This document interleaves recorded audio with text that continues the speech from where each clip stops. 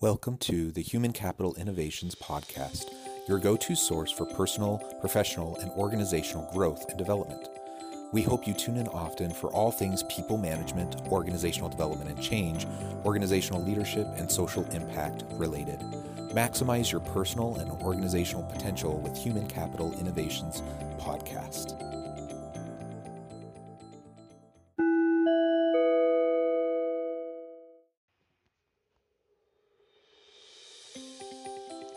Welcome to the Human Capital Innovations Podcast. In this HCI podcast episode, I talk with Vibhas Ratanjee about leadership development and succession planning.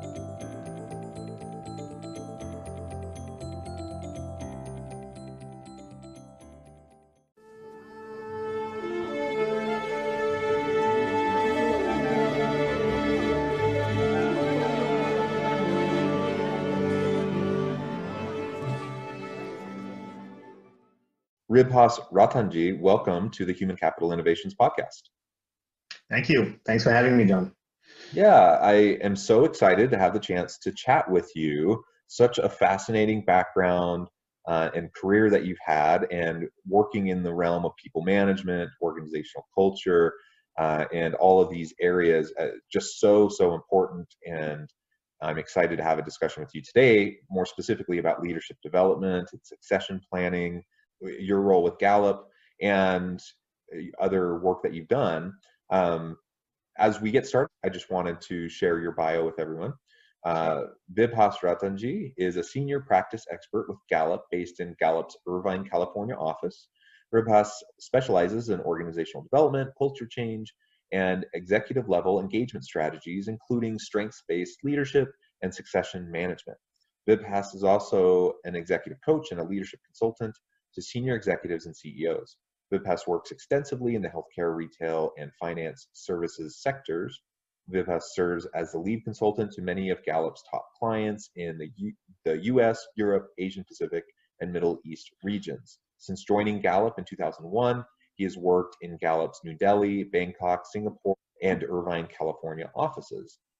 Again, amazing resume, amazing work experience that you have, and really your practitioner expertise around organizational development, organizational cultures, and everything related to leadership development and succession planning. It's just going to be an awesome discussion today. Before we launch into the conversation, anything else you would like to add by way of background, personal context, anything like that? Thank you very much, John, for the introduction. I'd say in addition to what you mentioned, I'm really an avid, a student and a researcher of global leadership, partly from my own experience, because I worked in so many different cultures that gave me kind of the perspective around what it takes to navigate this increasingly global world. So that's a big kind of a hot topic for me. That's something I love to read about. Globalization is, of course, a force that will never die. So that's something that's going to be kind of interesting even in the future, no matter what kind of boundaries are being put, in front of us. But the world will get flatter, and leaders' role there, and an incredible role that they play, is going to be increasingly important. Yeah, I agree. I haven't had as much international experience as you over as many years, but I have traveled extensively, and I've worked in a variety of countries for shorter periods of time. I just see the world as an increasingly interconnected place. We need to learn better how to navigate those complexities and intercultural dialogues and differences, and leveraging different perspectives. All of that comes into global leadership, and it's a hard thing, especially if someone hasn't had those types of experiences, to really help someone shift their mindset, to start developing the skills, the competencies, and the capabilities to be able to be effective in a global, amidst a shifting global landscape, I think. So very, very good, very good. Now, I know you've done a lot of work, you've published a lot, you've spoken a lot about leadership development and succession planning. What have been some of yours and Gallup's most significant discoveries related to those topics? Yeah, so Gallup, we've been researching human behavior for many years, for decades. And specifically, when you think about leadership, We've done a study of more than 50,000 high-performing leaders to try to understand what makes leadership and leaders successful.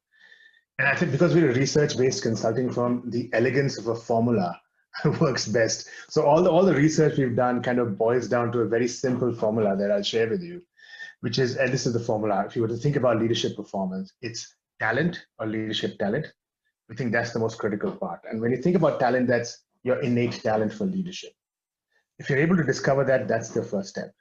Multiplied by two components, experiences and focused development. Now, the experiences part is important because it's not numbers of years of experience. It's kind of those breakthrough experiences that leaders need to be successful. So you might have had 15 to 20 years of experience, but have you really been tested? Have you really been stress tested? Have you been? Well, and I just thought I would add in there, it's something I say often to people, but just because someone has 10 or 20 years of experience doesn't mean it was good experience. Exactly. It doesn't mean they were effective leaders. It doesn't mean they handled things well. It's just an arbitrary number, and there is wisdom that can come with experience. I'm not saying, that we shouldn't value experience, but we need to dig a little deeper, go below the surface level. And just saying that I have, 5, 10, 15, 20 years of experience doesn't really mean anything to me in and of itself. Yeah, it's interesting. I think a number of years of experience, pedigree. I mean, those are things that are important, but those are not the things that define leaders. And we're all familiar with the 70-20-10, right? 10% classroom, 20% coaching, 70% what they call experiences. But in my work with a lot of organizations, when I try to kind of understand when you say experiences for your leaders, what do you mean? Because that's such a big part of development. In many cases, people say, well, job rotation. Or that's not a key experience. That's not, I call it a crucible moment that shapes who you are, that kind of reorients your leadership style. Those are the ones that we need to be really focused on. And in all my research, that's what I'm trying to do, is trying to understand what those key experiences are. And we've identified quite a few, like a stretch assignment, for example, or being put into an expat position and having to kind of navigate that cultural adversity that comes with it. These are things that need more focus rather than let's just put leaders in a classroom. I mean, it's interesting.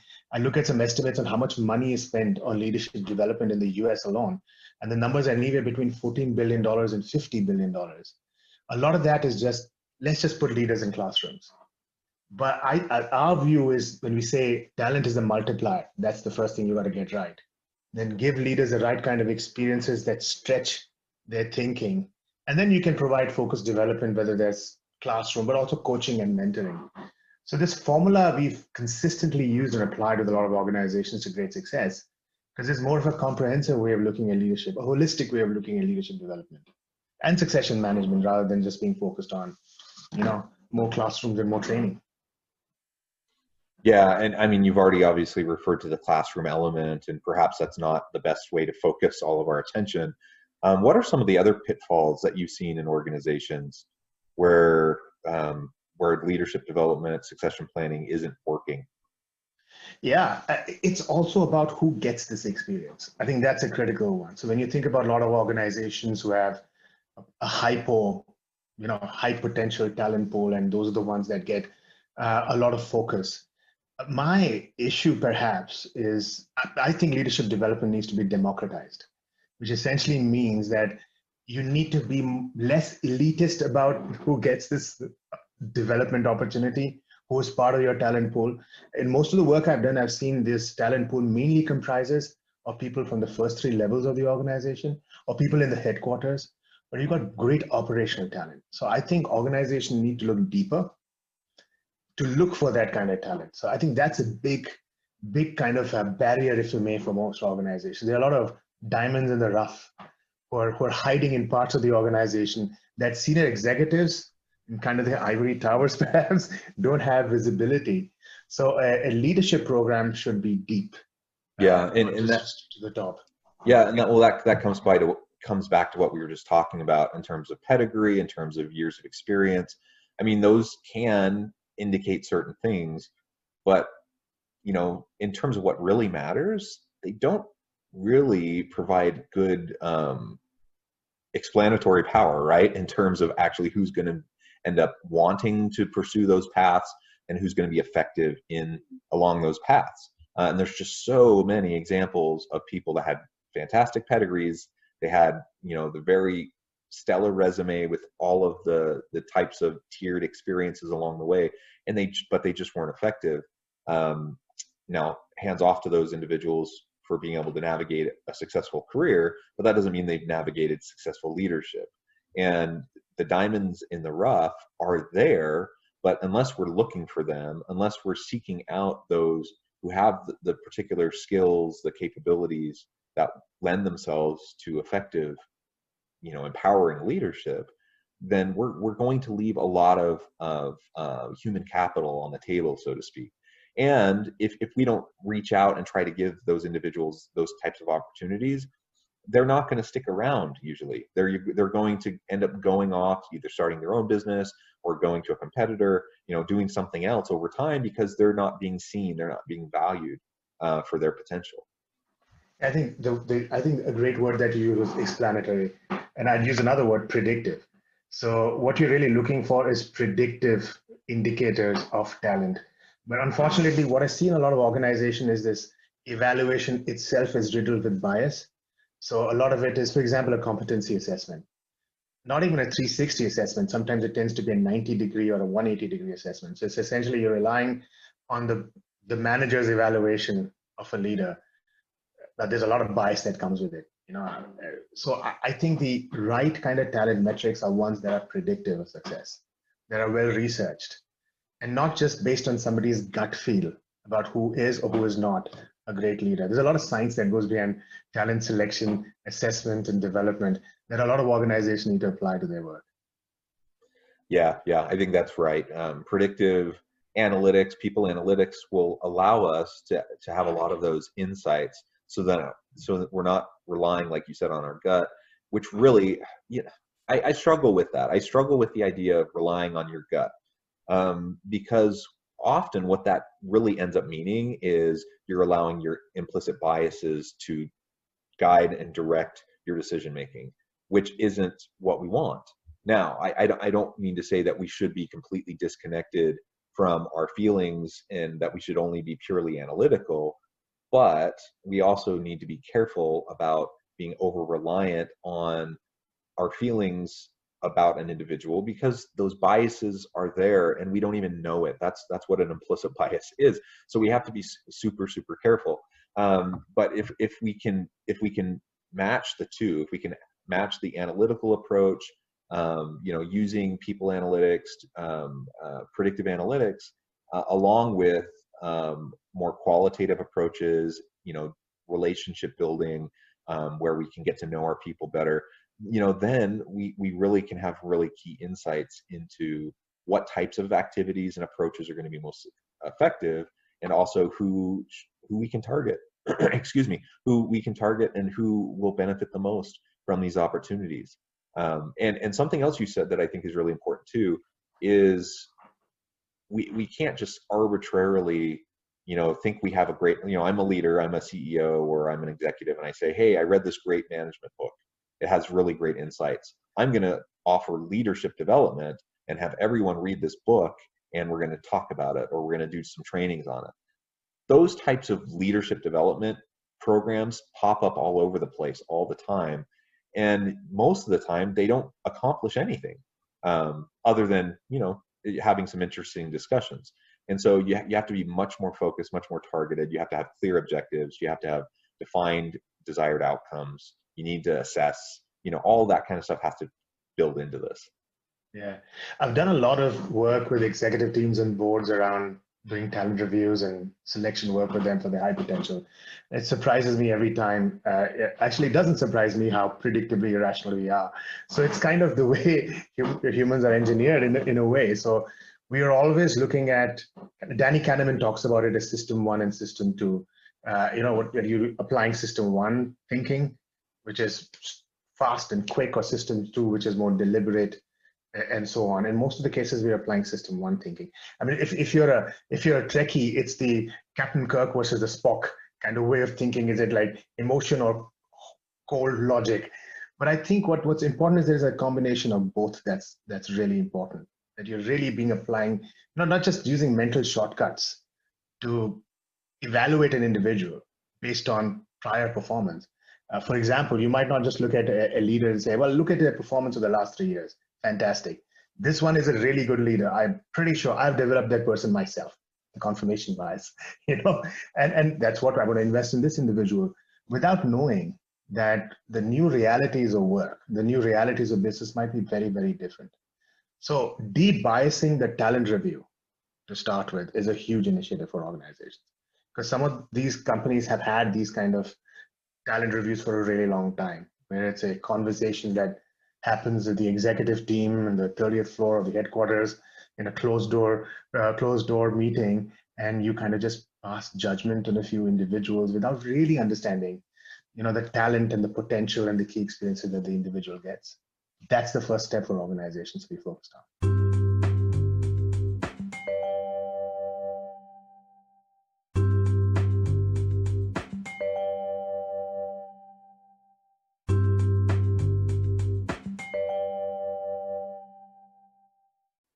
I'm curious what you think about let's talk more about biases and selection decisions.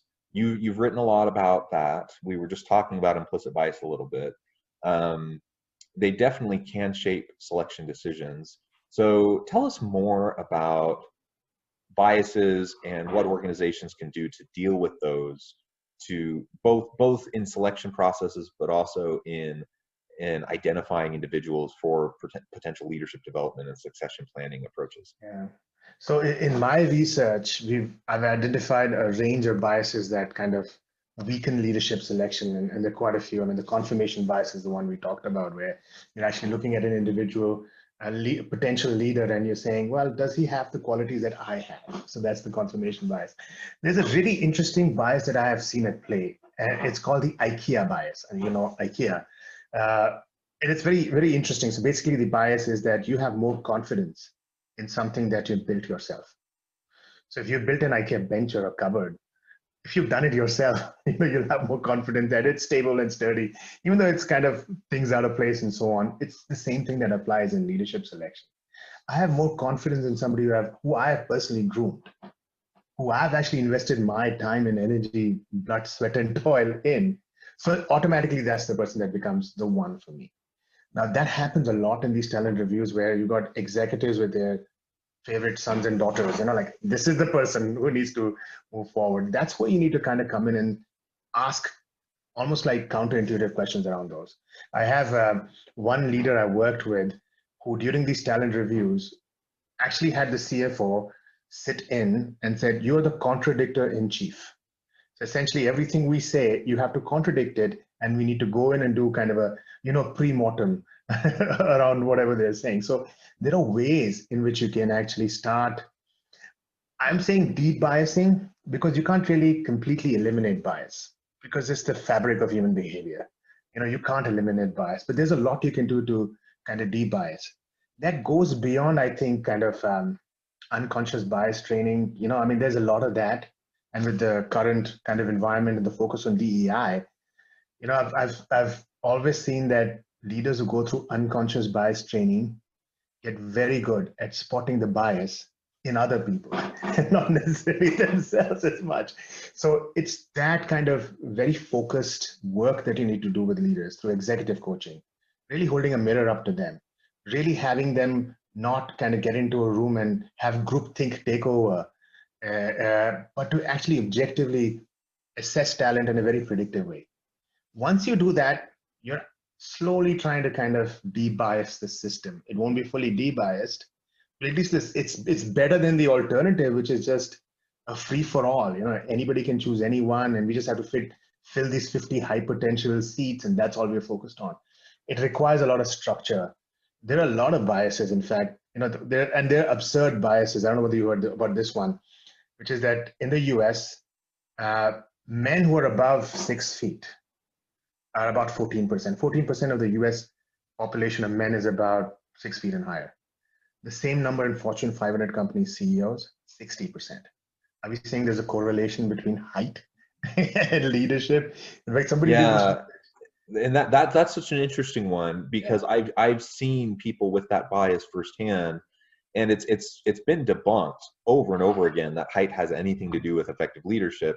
And you probably know this, but the first U.S. president that was the shorter of the two candidates and won was George H.W. Bush. Did I get that right?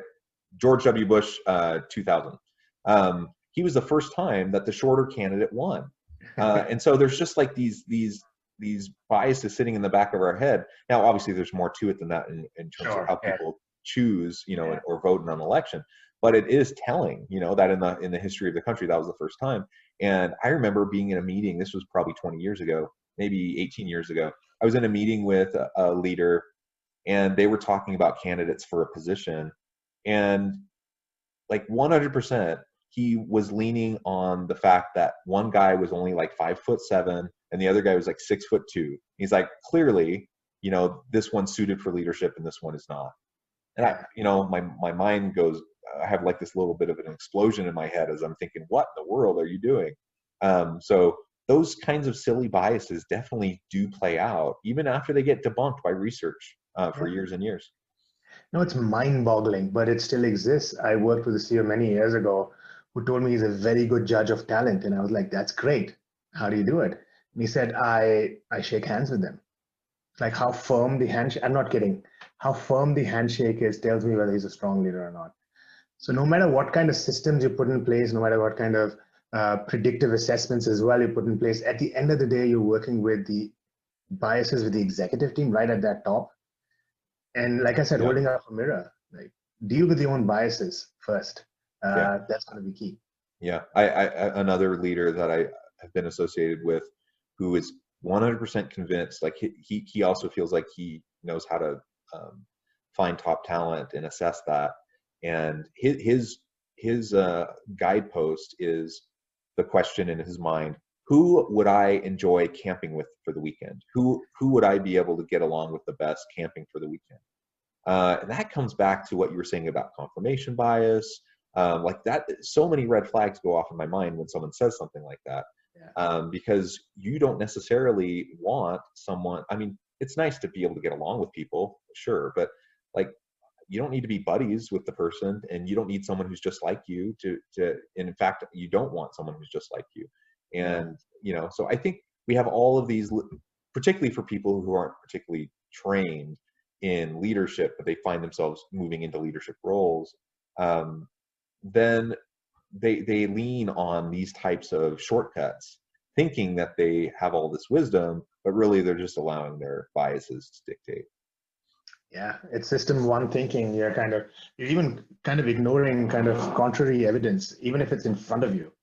You sometimes go ahead and say, well, I feel it in my gut, So that's the one. So I do a lot of executive coaching with CEOs, besides doing talent reviews, to kind of work with CEOs around how they can actually really look at what a great executive team looks like, who's a great fit from a talent point of view for each of these mission critical roles that you have in the organization. That's going to be key.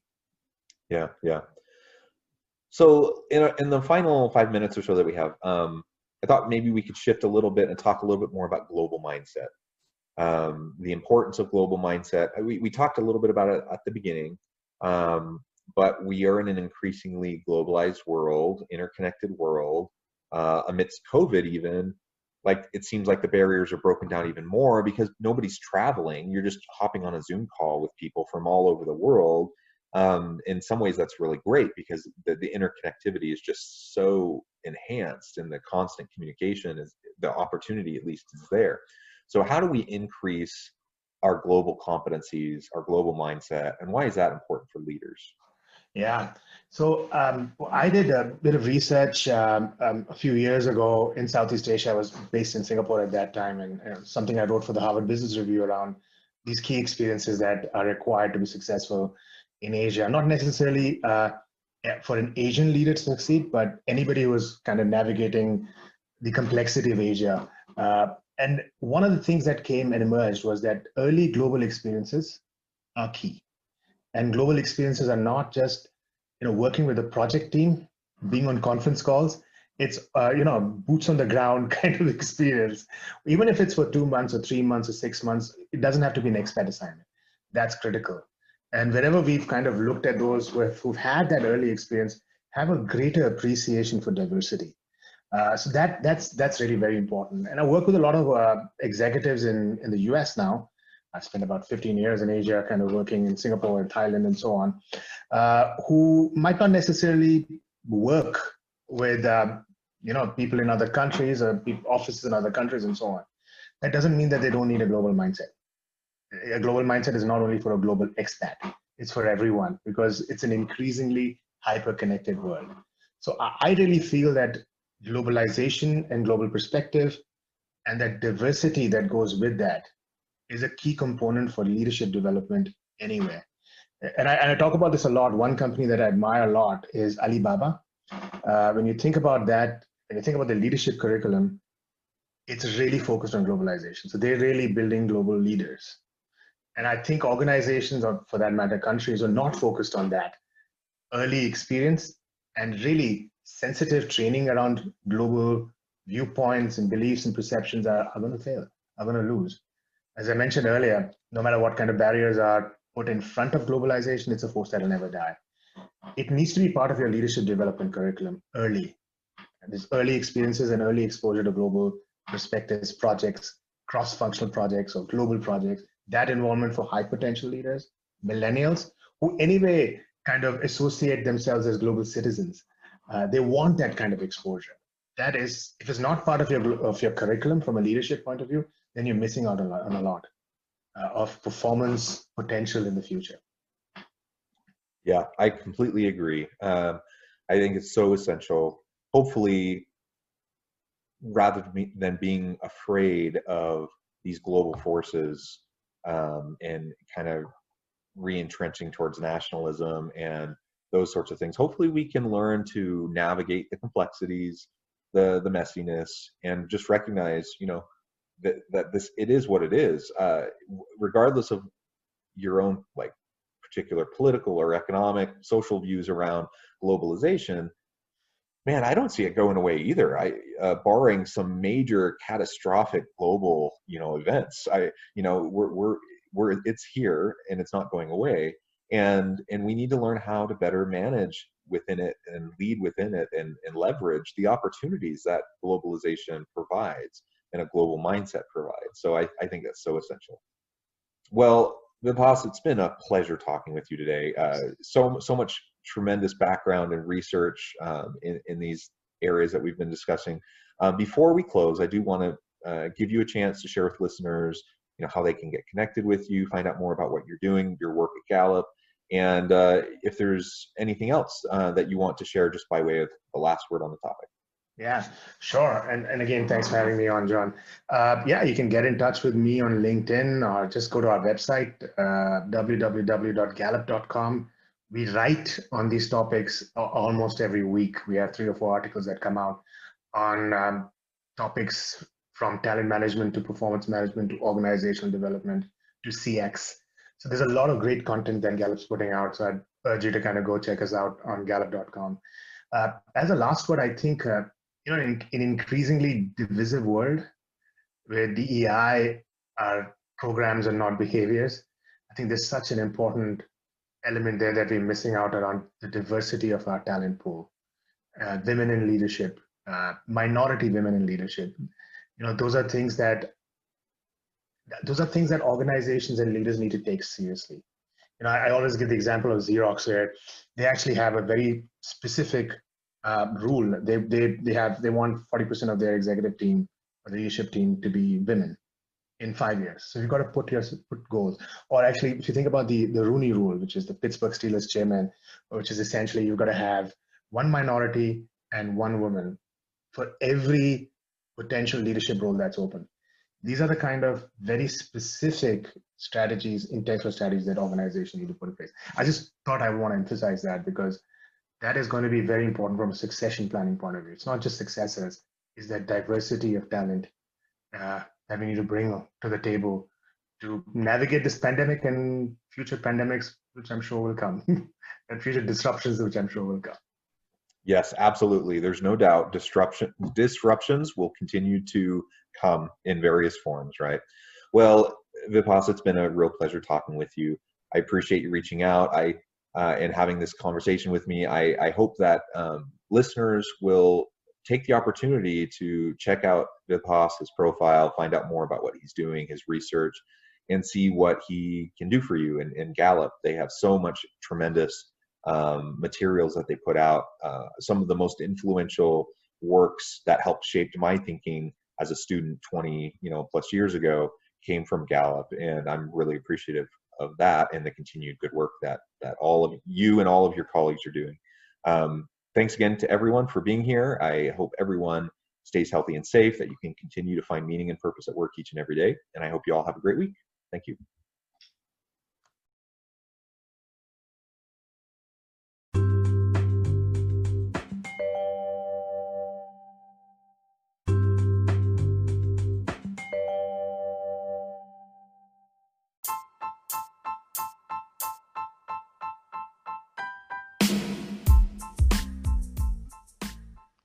We are excited about the launch of HCI's new magazine, Human Capital Leadership.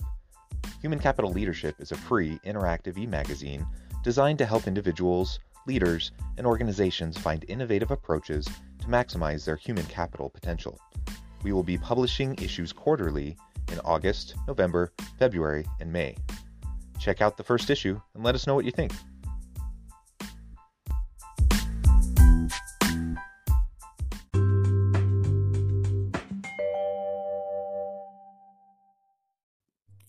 Thanks again for joining us for this episode of the Human Capital Innovations Podcast.